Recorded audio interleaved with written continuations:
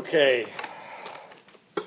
So, no idea or concept is more central to the Buddha's teaching and more misunderstood than kama, or karma, as it's in Sanskrit. Kama and Pali, the Buddha's recorded language.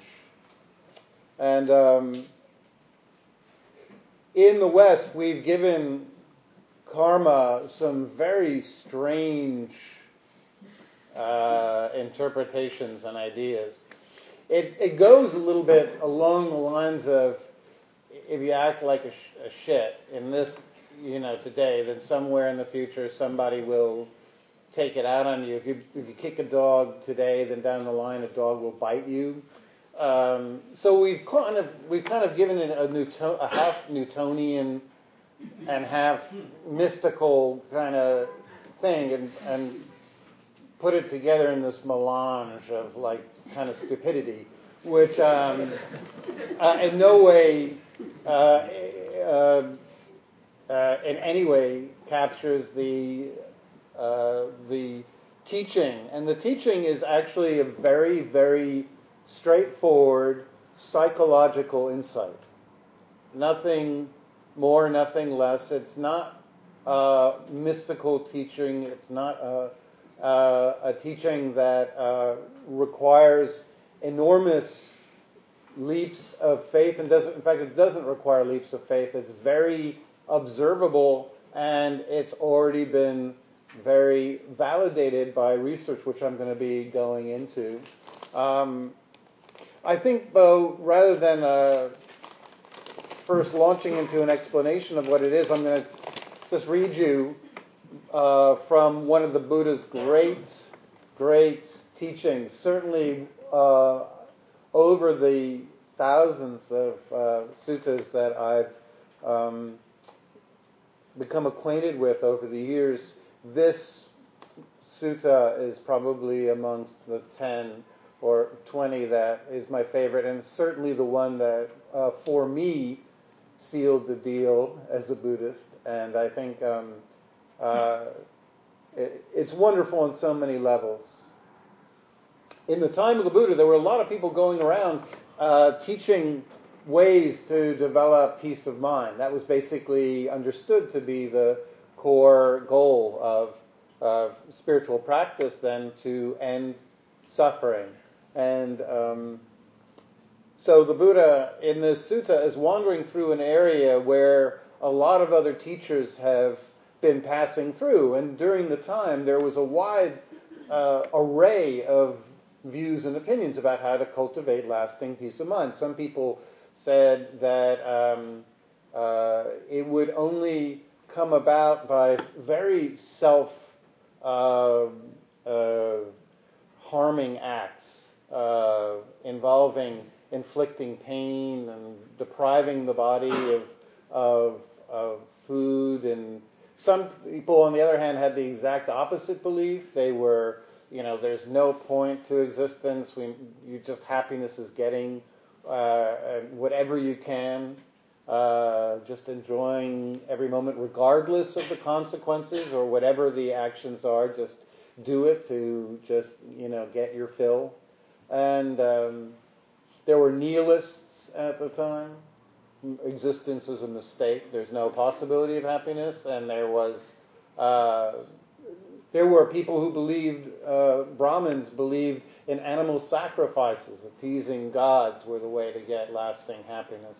So the Kalamas come to the Buddha and they say to him, Buddha, they say, we've been taught many contradictory doctrines by a wide variety of teachers. And each of these teachers criticize and tear each other apart to the point where we're not sure what to believe anymore. And I love the answer because, it's just as fresh 2,500 years later, and amazing that somebody would answer, a spiritual teacher would answer in this way. The Buddha replies, Kalamas, it's completely understandable that you don't know what to believe.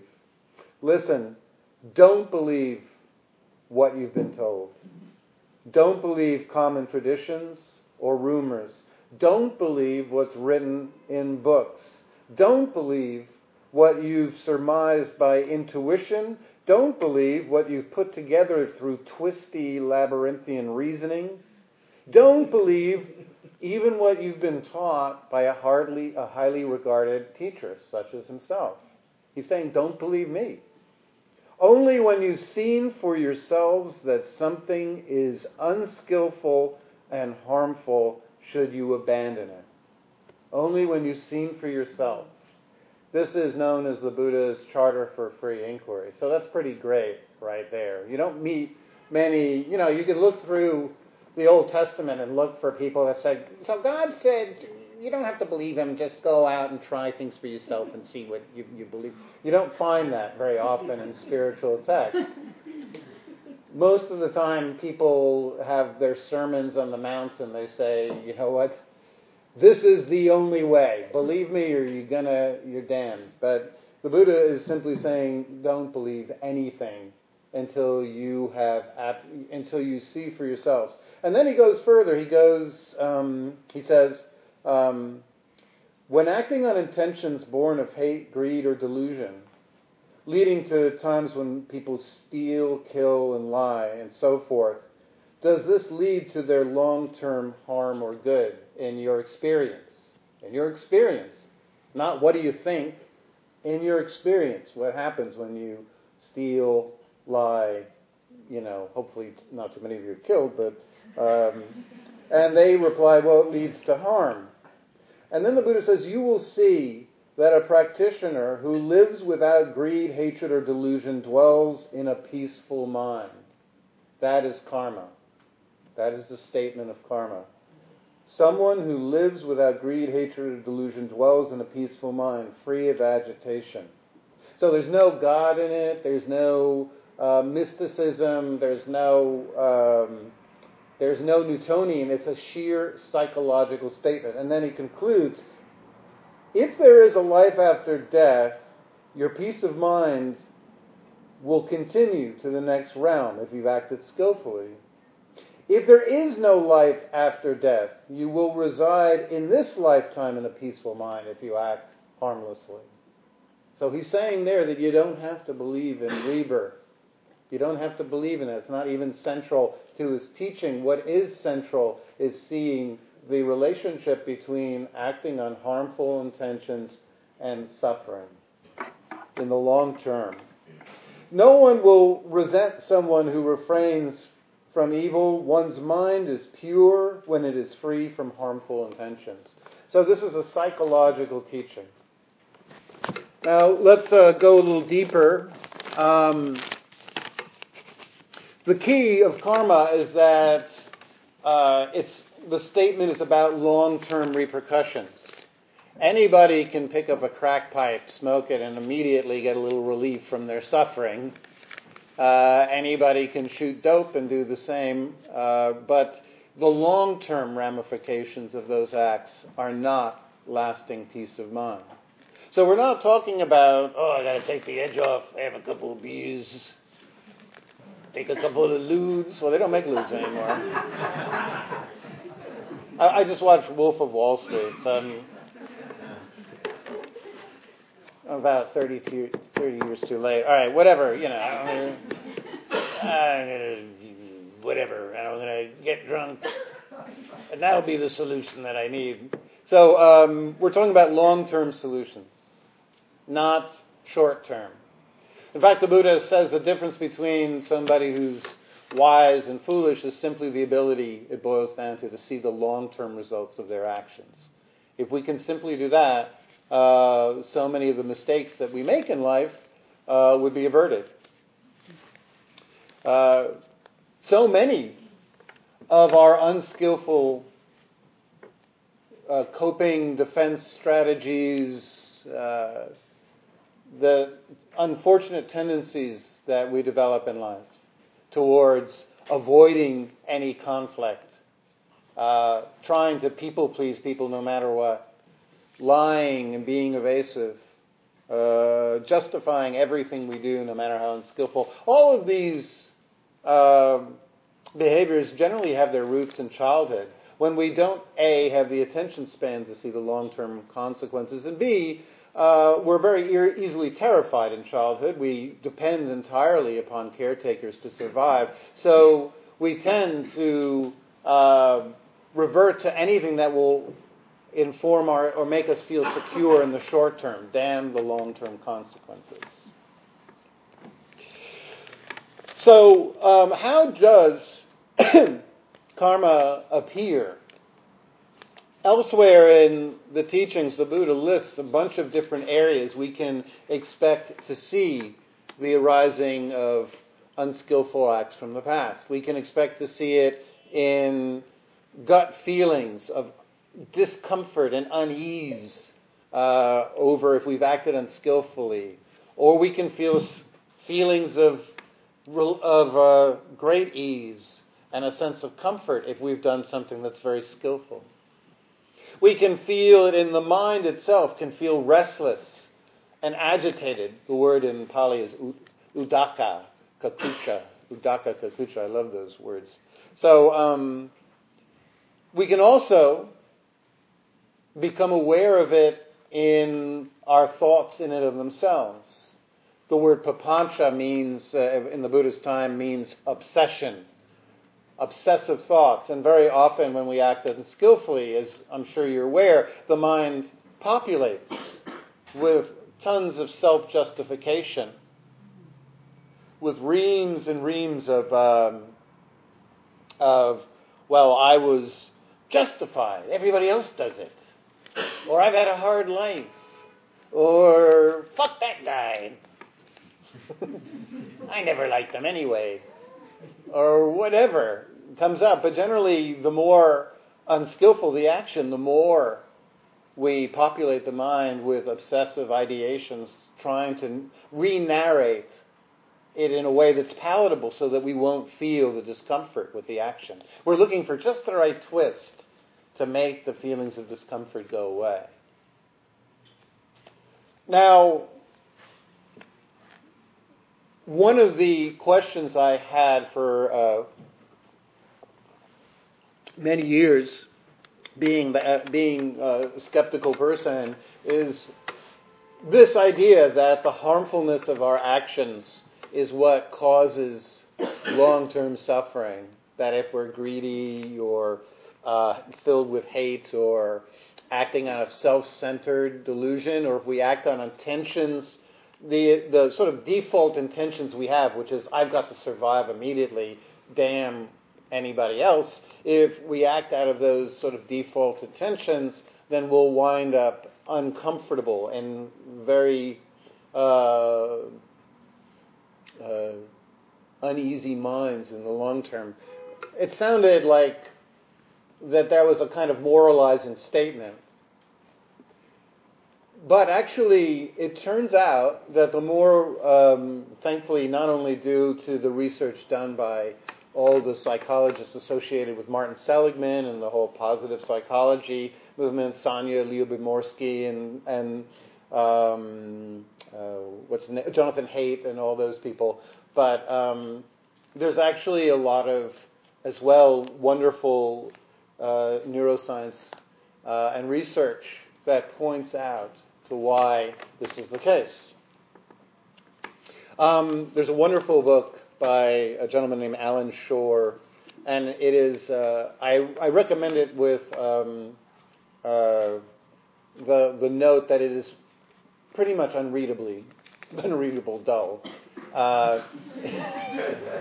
I've struggled with getting several hundred pages into it, and it's a book of summaries of contemporary neuroscience. And basically, though, what it establishes is that the right hemisphere of the brain is pretty much set up to establish our secure connections with other human beings. And our emotions rely entirely as a monitor or a result of how secure we feel with other beings, and how if we have positive emotions, feelings of comfort, ease, joy, happiness, it comes about because we feel securely connected with others. in the world.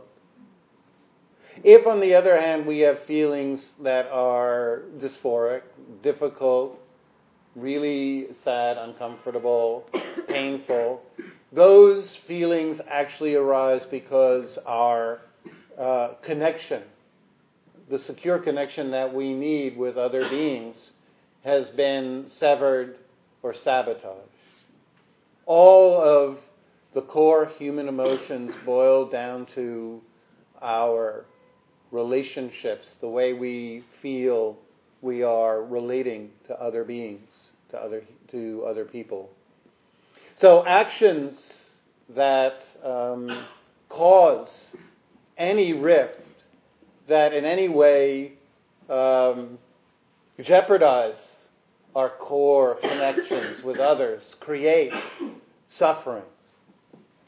Actions that secure and enable us to feel connected in a deep, emotional, secure way with others create a sense of ease. Why is this? Well, human beings, we do not run particularly fast. I know you might like to think you run fast, but I guarantee you in the wild, 40,000 years ago, 50,000 years ago, when you were being chased by a bear or a lion or a cougar, or you would lose, trust me. We don't climb trees very well. We don't dig deep holes in the ground particularly quickly and jump in and hide. In fact, our survival boils down to one thing and one thing only. What is that one thing? That we interact, bond. We are pack animals. We connect with others very, very well. We are tribal pack animals meant to connect. And that is why we have the right hemisphere, which has its emotional templates, which are direct reactions to the degree of connectivity we have with others, because our sense of security and our ability to relax and feel ease is directly correlated to how well we feel connected to others.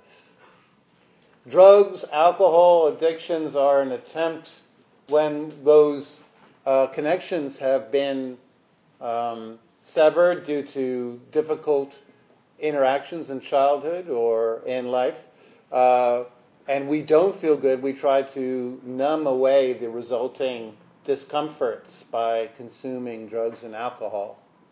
It doesn't work. This is why 12-step programs work so well, because they allow people to restore deep connections, emotionally tolerant connections with others. So then the question is, given how important connections and feeling secure with other beings is to our lasting happiness, why is it people are power hungry? Why is it that people clamor after money without regard to others? Why is it that people act in such self-sabotaging ways? And the answer is very simple.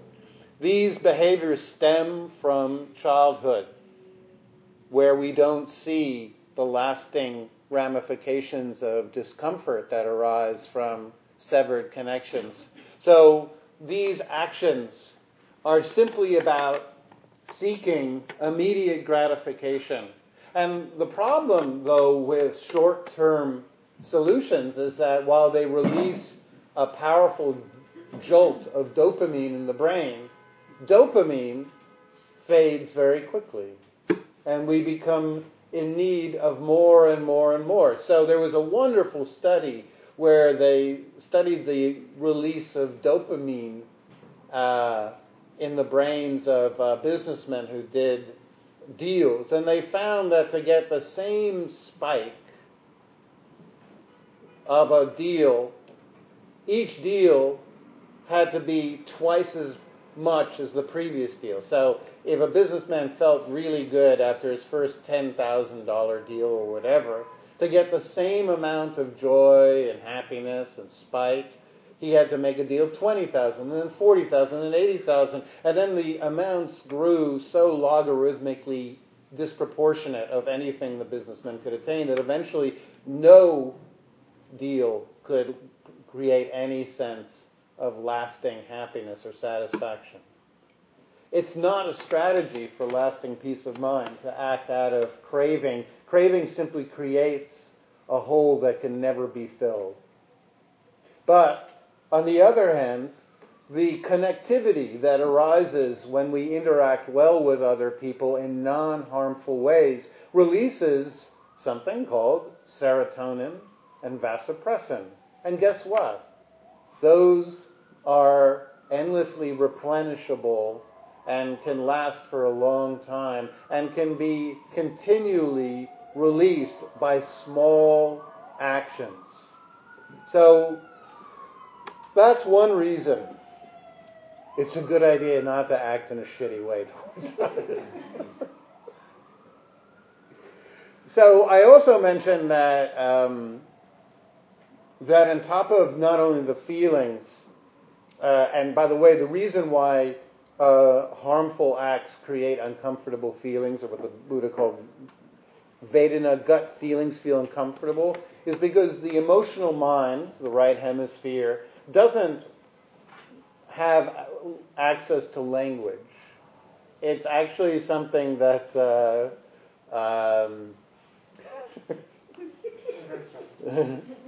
it's and I thought I was being pretty interesting here. All right.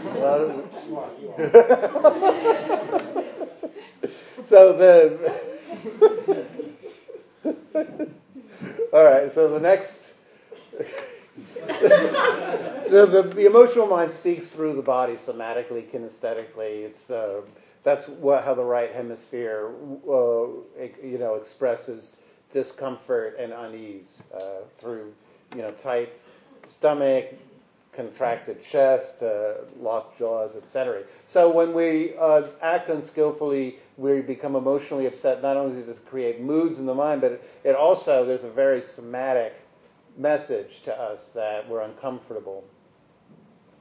Now, the second thing I noted is also that the more we act, the mind becomes filled with restlessness, discomfort. There was a wonderful neuroscientist named Donald Hebbs, and Hebbs basically established a postulate that went that the more we fire synapses, the more they become stable. So neurons that fire together wire together.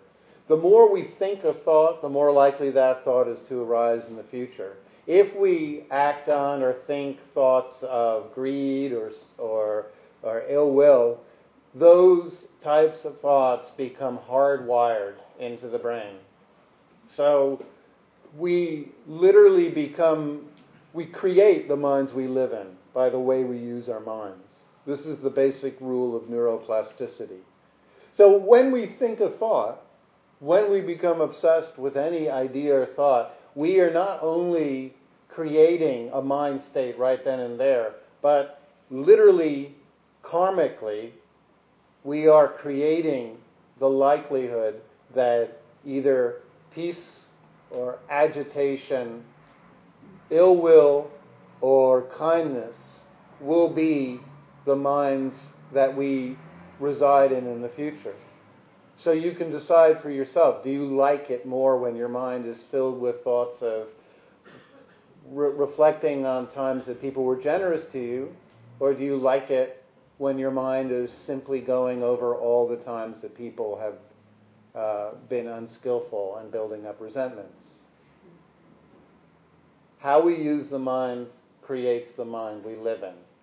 Donald Hebb's postulate. Benjamin Libet, also another neurobiologist, noted that the more we think and act over time, we begin to develop action potential, a restlessness. We can't sit still.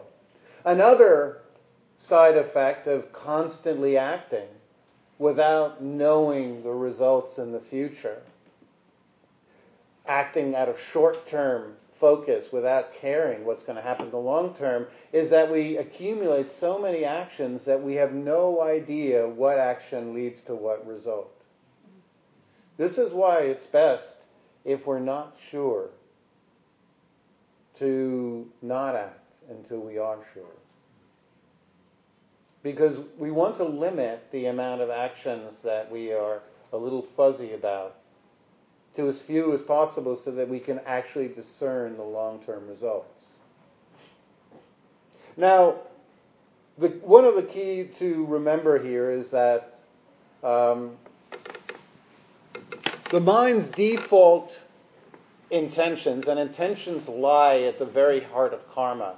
It doesn't, the Buddha said, if accidentally we cause harm to someone, if the intentions were good, if the intentions were peaceful, that's the core relevant determinant.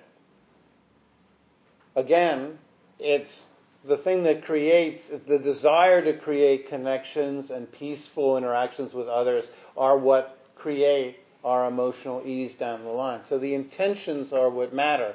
Unfortunately, the ingrained default human intention is survival. That's what we're all born with.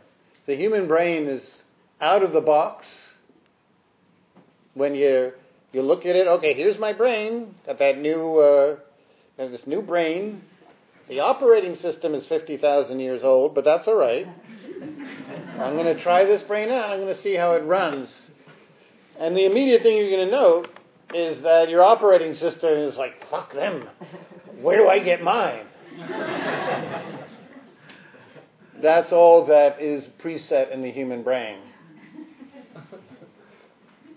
At birth, we are born with extremely active amygdalas, fear circuits, that work from word go. And they set us up to be suspicious and worried and agitated and fearful. And it takes the nurturing and the connectivity of others to develop what's known as affect regulation or emotion regulation, which allows us to be peaceful and happy.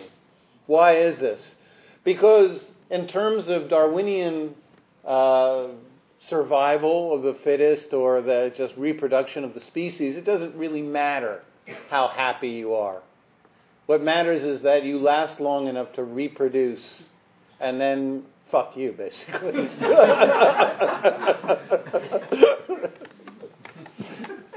Very Dharmapun's teaching. But that's basically what the human brain is set up for.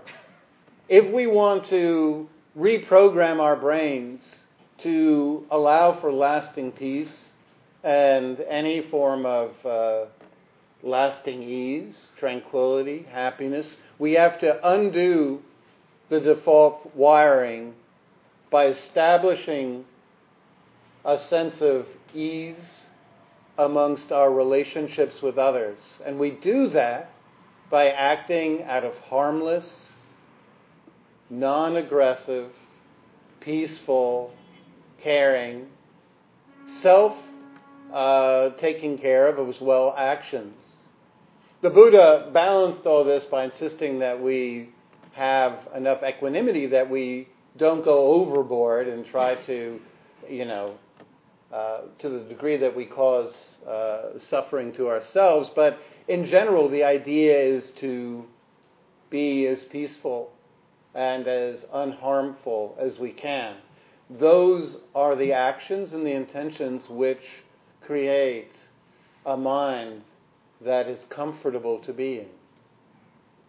So 3 things to note, closing. The core of Buddhist practice is to get to a place where we can stand outside of the push or momentum of our ingrained tendencies of survival, to act in ways that are skillful. How do we do this? How do we take control of the mind and undo the ingrained default wiring towards survival, the habits we've developed since childhood, the defense mechanisms, the cognitive distortions, the fear, paranoia, defensiveness, all of the weight of a materialistic culture that pushes us to accumulate despite any detriment to other people or the environment itself? How do we actually get to a place where we can begin to act skillfully? First is when we go into interactions where we're easily triggered to become defensive, hostile, triggered into aggression, to, before we go into those situations, set an intention. Set a peaceful intention or skillful intention. If we don't set intentions and we simply allow our default wiring to run the show, you know where that will lead us. To defensive, look out for number one, protect ourselves, don't think about the long-term repercussions. And in the long term, we'll just justify it and create lots of papancha and lots of obsessive thinking. If we want to step outside of this routine of being triggered, shouting, yelling, storming out, acting unskillfully, then the sort of spiraling feedback loops that arise through these conflicts and these patterns of behavior, if we want to arrest these tendencies, we can go in by taking a moment and reminding ourselves of karma and the importance of establishing an intention. The intention doesn't have to be, I'm going to let somebody walk all over me, but it can simply be, right now, instead of going in with my normal approach of I have to immediately justify everything I've done, or feel that I have to change this person's opinion of me or the things that I do. Just listen and try to decipher the emotions that the other person is trying to express without needing to change or anything. The more we try to uncover and understand others, the less conflict. And that desire not to protect ourselves in terms of always being defensive, but just understanding the intentions, motivations, feelings, emotional states of others, can often lead to a much more skillful long-term result. If that's something that's difficult, another practice that's really rewarding is simply, before we go into a triggering situation, take a moment to scan the body and note the breath. In most cases where we feel defensive, we'll note that the shoulders will become locked, the muscles in the arms will become taut, the jaw a little bit clenched, the forehead perhaps a little bit engaged. And that tends to create a physical state of armoring. And the more physically armored we are, the more likely we are to go into battle.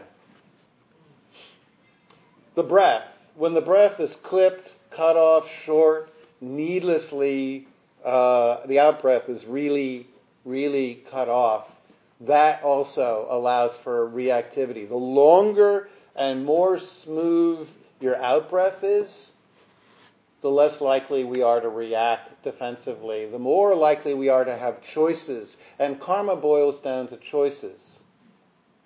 We don't have to act in any way. If we have a calm, long out-breath and we can just count it out, we can find that we have more than one choice of how to act. We're not driven anymore.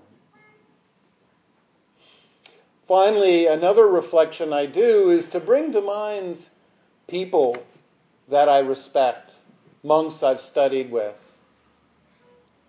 people who've established in my lifetime an example of behavior that I respect.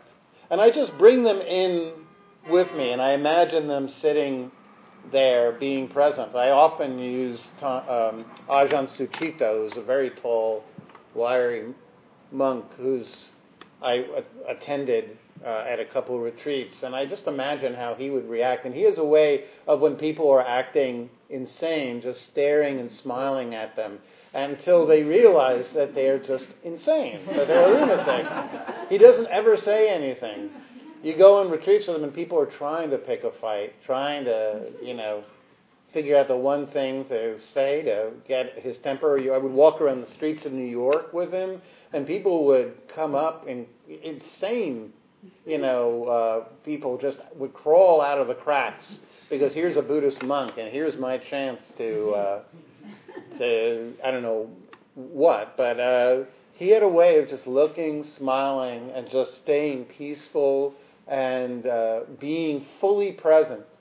He would never get sucked into anybody's story to such a degree that he lost awareness of his body, he lost awareness of the sounds, the environment, he lost awareness of his posture.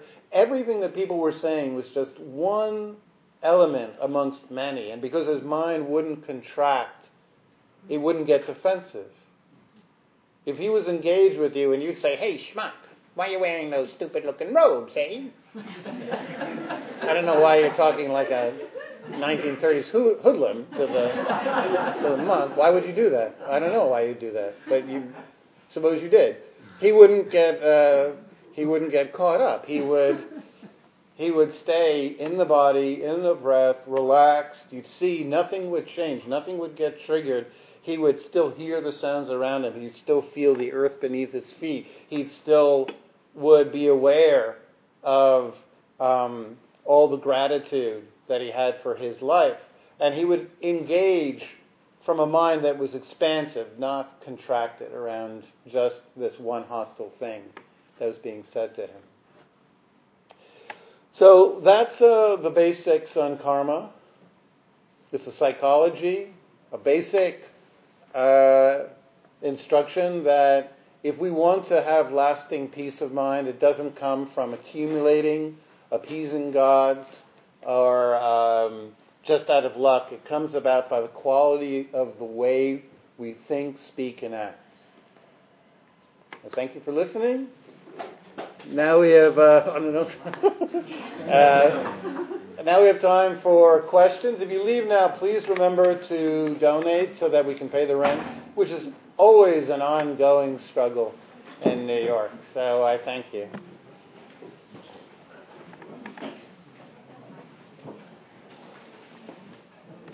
Beautiful.